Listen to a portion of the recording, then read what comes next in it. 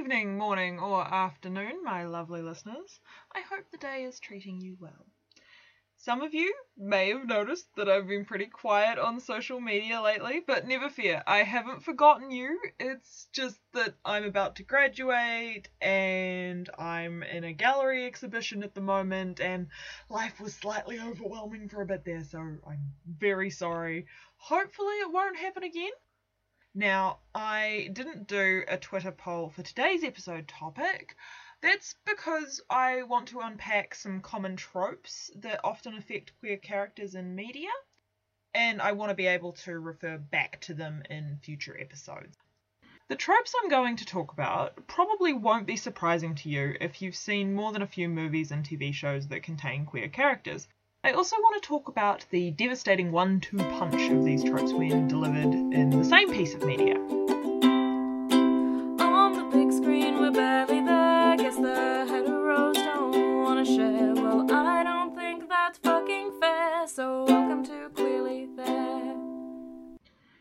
Content warning for discussion of death and violent murder. Spoilers will be tough in this episode, by the way, because I'm talking common themes across a wide range of media, so if I say spoilers for XYZ, you kind of already know what's gonna happen, but I'll do my best. Spoiler alert for Outlander, Silence of the Lambs, the James Bond film Skyfall, Buffy the Vampire Slayer, Puella Madoka Magica, and Madoka Rebellion, and a couple of Disney movies. I don't really talk about the plot of those, but I mention them in passing. The first of these tropes is commonly referred to as bury your gays. As the name suggests, bury your gays is when queer characters die tragically in fiction, usually to evoke an emotional response from audiences. Now, of course, no person is immortal. Death is a big part of life, so it makes sense that we want to explore that in fiction. It's the sheer numbers of queer characters that die in comparison to straight characters that's the problem for me. Autostraddle author Reese has been putting together an online list of all the dead queers on television since last year. 109 gay and bisexual male characters on television are dead. 188 lesbian and bisexual female characters are dead. Both lists are still growing with further internet submissions. If that doesn't seem like a lot of dead queers to you, consider percentages. Only 4.8% of characters were LGBTQ on TV in 2016. According to the GLAAD report, that's Gay and Lesbian Alliance Against Defamation, that's 142 total for 2016. So more queer people have died on television shows than were even present in the last year on television. Let that one sink in. Of course, trans and non-binary people haven't been counted in these statistics, but you can bet your ass that if a trans woman shows up in a crime show, she's probably dead. The absence of statistics on the wider queer community is probably more due to the lack of any kind of rep at all for these groups, rather than this trope not affecting their portrayal in media. So, how did we get here? The practice of burying your gays can be traced back to the 1930s motion picture producers and distributors of America, who released something called the Hays Code. Now, I am talking specifically in Western cinema here, by the way, guys. The US has influenced a wide range of Western media, so I think it is very relevant to talk about in terms of the stuff that's coming out of Hollywood, and it definitely affects the way we in New Zealand build our movies. So the Hays Code was a code of practice that Hollywood films had to follow in order to be released. I'll link to it on Twitter for those interested, but it has a few gems that I want to share with you. Mankind has always recognized the importance of entertainment and its value in rebuilding the bodies and souls of human beings. But it has always recognized that entertainment can be of a character harmful to the human race, and in consequence has clearly distinguished between entertainment which tends to improve the race, or at least to recreate and rebuild human beings exhausted with the realities of life, and entertainment which tends to degrade human beings or to lower the standards of life and living. Correct entertainment raises the whole standard of a nation. But what is correct entertainment? Well, the code has a lot to say on that subject, but the one I'm most interested in for the purposes of today's episode is the sanctity of the institution of marriage and the home shall be upheld. Pictures shall not infer that low forms of sex relationship are the accepted or common thing. It goes on to explain what this means for love triangles, adultery, and premarital sex, but it also states, sex perversion, or any inference to it, is forbidden, and some nonsense about how excessively lustful embraces are banned. So homosexuality wasn't allowed. Oh, won't somebody think of the children, etc., because we're all disgusting perverts who embrace too lustfully and destroy marriages. But, there's a lot of stuff in that code that filmmakers wanted to work around, especially in genres like film noir. What's a good film noir without some sexy ladies? Am I right, fellas? So the fix is this. Immoral behaviour depicted in films, such as dancing too sexy apparently, jeez. This immoral behaviour must be punished. Women who are adulterous femme fatales go to jail, and so forth. The plot cannot condone anything the Hays Code restricts. The characters must be punished in some way, or the film simply won't be allowed to go to screen. This creates sort of a Hays Code hangover for later years in cinema, where in order to get past censors, homosexuals would be killed, so that the piece of media wasn't seen as promoting that lifestyle. It wasn't just in films either.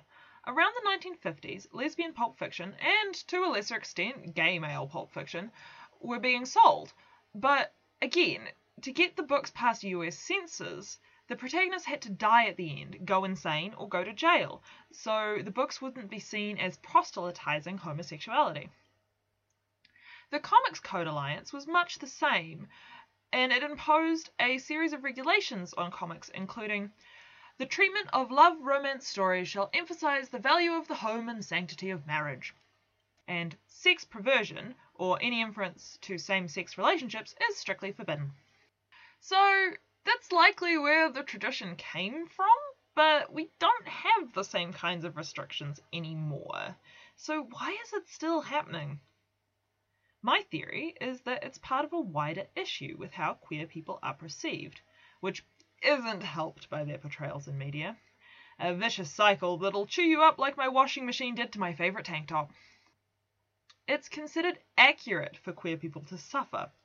Death, tragedy, and violence is considered par for the course for us. And yeah, it is part of our history, and I'm not going to pretend that we don't suffer today. We do, all over the world. I don't think these stories shouldn't be told or explored, but they are the majority of stories that get seen. Just so straight audiences can, pat themselves on the back for having the correct emotional response to our pain, without actually having to change any of their potentially homophobic assumptions, behaviours, microaggressions. You get your supposedly cathartic tragedy porn, but queer people learn that we don't get happy endings, that we don't deserve them, that there's nothing at the end there but more pain for us. For added shittiness, queer death often occurs just after a relationship has been made canon or consummated. How brutal an end to their short-lived love affair. So sad. But at least now I don't have to be challenged by their non-heterosexual relationship structure anymore. Was I a little too salty there? The other trope I wanted to discuss is queering your villains. Often, queer characters are presented as villains in media, or villains are given traits that can easily be read as queer. Again, this is probably a Hays Code hangover thing, where anyone who was sexually deviant had to be portrayed as morally reprehensible and meet a sticky end, otherwise audiences might think a film was condoning that kind of behaviour. Disney villains are a really good example of this. Scar, the goose-stepping fratricidal usurper from The Lion King, is a hair-flicking, theatrical, well-spoken, and limp-pawed, all traits associated with gay men. Ursula, the marriage-wrecking, voice-stealing sea witch from The Little Mermaid, borrows her appearance from a drag queen named Divine. Now, John Waters and Divine are a whole other kettle that I maybe don't want to go into today because we've got a lot to talk about, but we might revisit that at a later date. I don't know. Divine is a contentious one. Where were we? Ah, yes. Hades, Lord of the Underworld in Hercules, is literally flaming, and when shown in juxtaposition to the excessively macho, openly heterosexual Zeus in Hercules, appears more slender, effeminate, and eloquent. Now, if you know anything about Greek gods, that's, yeah, not the most accurate thing in the entire universe, but, you know, whatever. Needless to say, the correlation between queerness and villainy doesn't leave young queers with fantastic role models.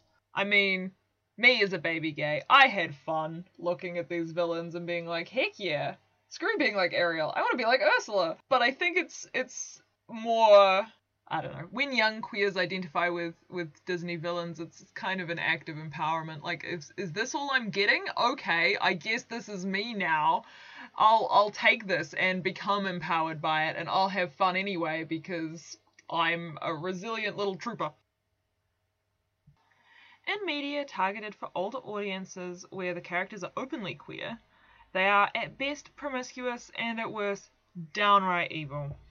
Buffalo Bill, in Silence of the Lambs, is motivated to murder women and wears their skins because he was denied gender reassignment surgery.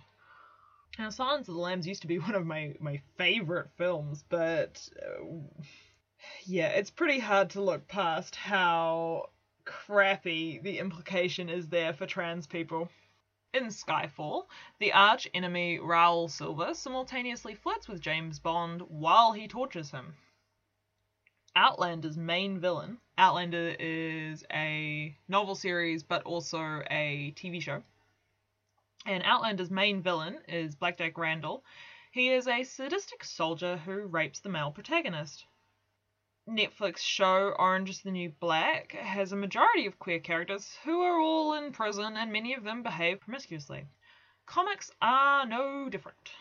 Andy Medhurst, who wrote one of my favourite essays in response to assertions that comics were encouraging juvenile delinquency and perversion, discusses how, in an effort to bring Batman back from his campy Adam West incarnation and return him to the realm of the heterosexuals, the villainous Joker became coded with more effeminate queer traits.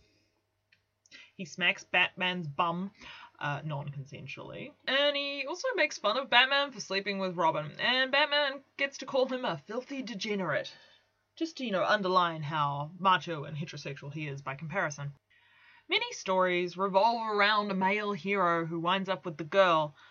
When this paragon of masculinity and heterosexuality is contrasted with a queer-coded villain, the implication is queer equals bad. This implicitly tells audiences that they should fear queer, and queerness becomes associated with villainy in wider society as a result. I mean, a lot of these queer male villains end up touching people non-consensually. There's a lot of violence and murder. It's sort of like, it's almost as if you can't be queer without being an awful human. Blackjack Randall is like this because he's gay or bisexual, and it's not. He's a disgusting sadist. But that's linked intrinsically with his queerness. The expression of his villainy is tied so tightly to his expression of not heterosexuality that you can't remove them. So we've covered two tropes here, the bury your gays and the queering your villains. Now I want to talk about how these two work together. To do that, I am going to have to summarize some pretty heavy plot points from Buffy the Vampire Slayer and Puella Madoka Magica. So Willow Rosenberg is possibly the poster child for this phenomenon. Her girlfriend Tara is killed after the two reconcile, and she flips her witch shit and goes completely dark side. She kills Tara's murderer gruesomely and goes on to wreak havoc in the town. Her use of magic is framed as an addiction by the show and was the reason behind her initial conflict with Tara. So there is a lot of layers in this whole deal, but I wanted to zero in on the specific use of these tropes. Willow's reaction is painted as irrational. This amount of anger and grief is not okay because she is hurting other people. Yeah, it's not okay to hurt other people. But contrast this with any number of male hero vengeance quests when their loved ones die. Sure, it's still acknowledged that killing people is bad for the most part, but male heroes are often shown in this type of scenario, straight male heroes are often shown in this type of scenario with a lot more compassion for their wrongdoings, whereas Willow becomes the big bad of this season. The options for how Willow can express her grief is limited. Of course, hurting people is bad, but again, Buffy beats up villains all the time and kills them. The show distinguishes between these two in that Tara's murderer is a human, and Willow's method of destroying him is way gross. Like, it's not the tidy stab it with Mr. Pointy and turn into dust that Buffy can do. Unlike Buffy, Willow's doing it from a place of hurt instead of stoic duty, and she is condemned for this. Standard caveat, I'm not endorsing murder or anything. I'm just asking you to think about how this is framed and what the ramifications are of that in a wider social context. It sort of says that women, or at least expressive feminine ones, because there's a whole other can of shit with masculine female heroes who act emotionless and stoic, like Buffy, like Katniss Everdeen, but it says that women who have feelings are incapable of reacting to this incredible stimulus sensibly. The grief goes up to an 11, and that level of feeling is condemned. Not simply the choices made in expressing it, but the amount of feelings that precipitate those actions. It's like when a male character says, "You can't do that," and a woman responds with, "What, because I'm a girl?" And the male responds, "No, because you'll die." We get a legitimate response, framed as an unreasonable reaction because of the story's context and the creator's decisions around that. Of course audiences will conclude that Willow's actions are bad. She becomes hardcore evil. The death of Buffy's mum, Joyce, earlier in the season, is treated so sensitively with a nuanced portrayal of grief, but Willow's expression of feeling is shown through evil, villainous behaviour. To be reductive for a moment, Buffy, no outward displays of emotion Summers, is shown as coping better, and the only other option is to become dark side violent. Like, those are your two settings. Suck it up or completely lose your shit. There doesn't appear to be a middle ground. Buffy the Vampire Slayer does this again with the character Anya, who just loses her shit and becomes a demon when her heart is broken. You know, there's no way for a woman to express emotions without that coming with awful behavior. It's don't express it and do the right thing, or express it and become a villain. There's no express it and do the right thing. So that's all to do with the portrayal of women. For queer women, it's a nasty double blow. It says, you can't be saved. You cannot be redeemed. There are no happy endings for you, and you will deserve it, because look at how you react when you're hurt. Because you can't take the heaping pile of shit dumped on you on the daily, and you react negatively, you prove that you aren't worth being happy, and if you somehow transcend your irrational evil natures, you'll get shot by a stray bullet to be someone else's tragedy. This trope isn't only in Buffy, of course. The plot of the anime Puella Madoka Magica and the film Madoka Rebellion is complex, but I'll do my very best to summarize. Magical girls make wishes, and then an alien called incubators grants them powers. If the magical girl succumbs to despair, she becomes a witch. Magical girls can prevent themselves from becoming witches by destroying them. The alien incubator encourages this cycle of despair because the transformations of magical girls to witches gives them energy. Madoka breaks this cycle by wishing for no more witches. Homura is a magical girl whose wish was to save Madoka's life, and it is made clear that she has an intense and probably romantic feelings for Madoka. In the film Rebellion, Homura realizes that the incubators are trying to trap Madoka and prevent her from stopping these witch transformations. So Homura succumbs to despair and becomes a witch in a sealed environment to prevent Madoka from saving her and the incubators catching Madoka. Madoka breaks through anyway, since she's basically got godlike powers at this point, and Homura traps her there, transforming herself from a witch into a literal demon. Whew, that's a lot, huh? Basically, we've got a case of a lesbian trying to save her girlfriend from death, which we end up witnessing a lot anyway because time travel powers, but in doing so, her desire to save Madoka is achieved through evil action. She's trapped Madoka against her will and prevented her from saving anyone else the way Madoka wishes to. The strength of her feelings for Madoka, her willingness to sacrifice herself, her desire to stop the incubators from getting to them, are all portrayed as evil. The fact that Madoka can never understand what Homura was trying to save her from, and Homura becoming a witch and then devil, they're all punishments for Homura having such powerful feelings in the first place. Again, we've got this association with queer people and not respecting consent. Their evil actions are so intrinsically linked to their queerness that you can't separate them in the plot. Instead of validating the strength of love and anger and pain that women experience, the combination of these tropes and their story choices condemn them. There is no middle ground for Willow or Homura. As a queer, you either die or you become the villain. Now, I think both Buffy and Madoka are really interesting stories, and there is something empowering about seeing queer women push back. But it's kind of like identifying with Disney villains when you're a kid, you know? You take what you can get. It doesn't make it good representation.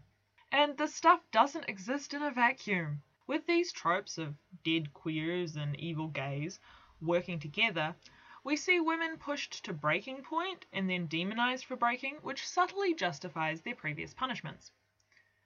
We know you have this darkness in you, so instead of kindness and compassion, basically we will torture the puppy until she becomes feral and then say, "We told you so." I mean, Willow and Homura have kind of a lot in common in terms of being quiet nerds who are really shy and don't know how to talk to girls, and then as they become more sure of their power and more powerful, they become evil. Compare that to Madoka, who chooses to take her lumps and then sacrifice her very existence to save others, or Tara, who is patient and kind and only wanted to help her girlfriend through her addiction.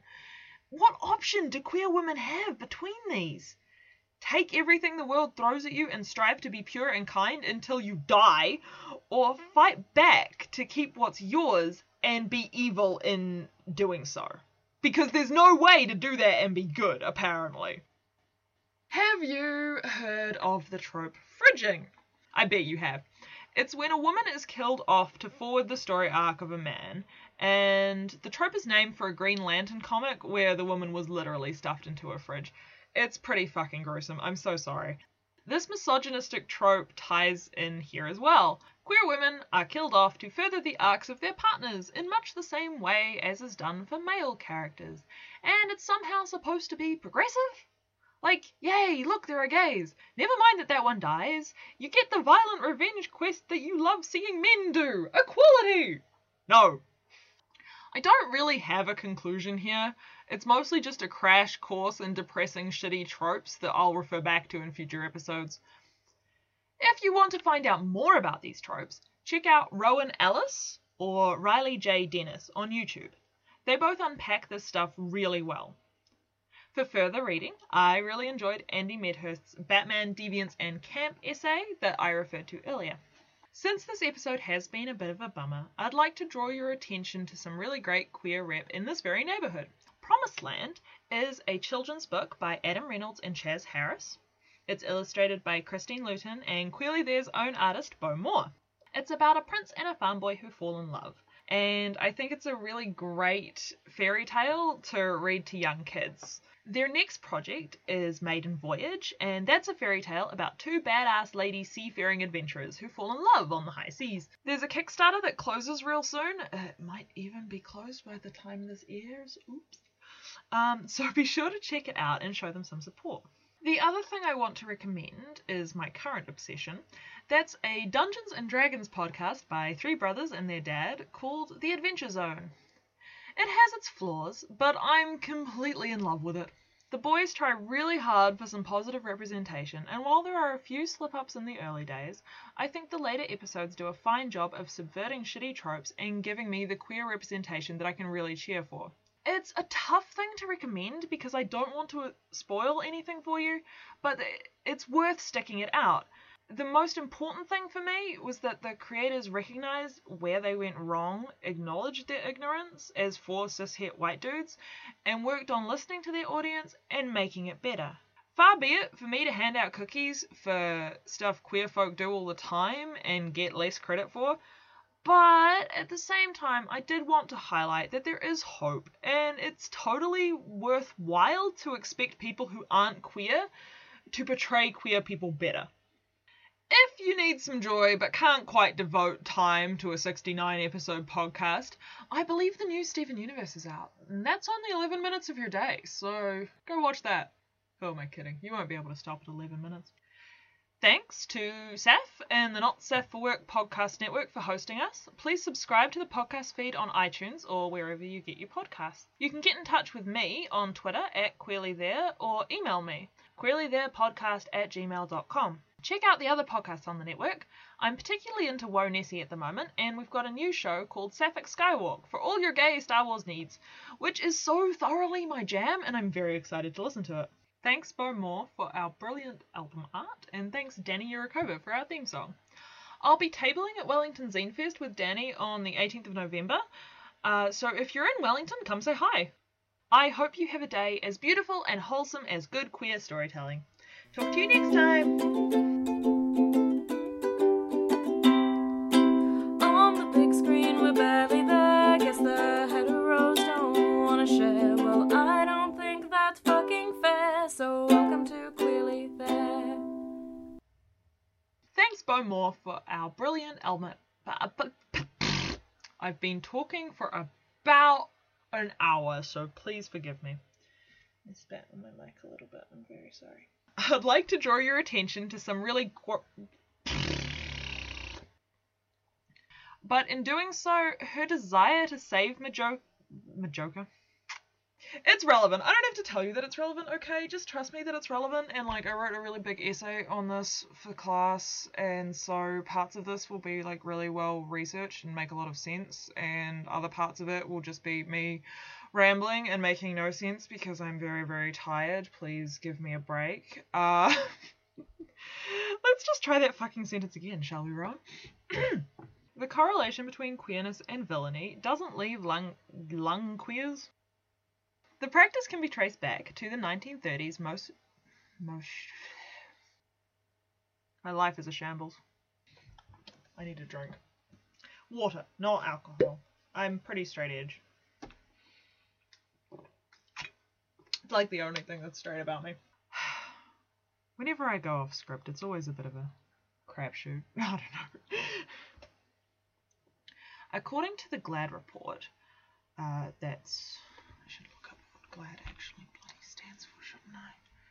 It's gay and lesbian something. Hopefully you can't actually hear that truck in the background. We'll find out. If you fridge women for a vengeance quest, you clearly have no chill. That's terrible and insensitive, and there's a helicopter, so clearly I'm not supposed to say that.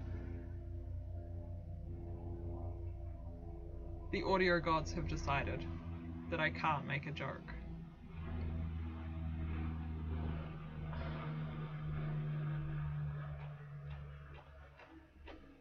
I don't know. It's not really the kind of episode where puns are great. It's tonally really off. The fact that I'm calling it the gay, the bad, and the dead is pretty bad. Stop recording, Rowan. Jesus Christ.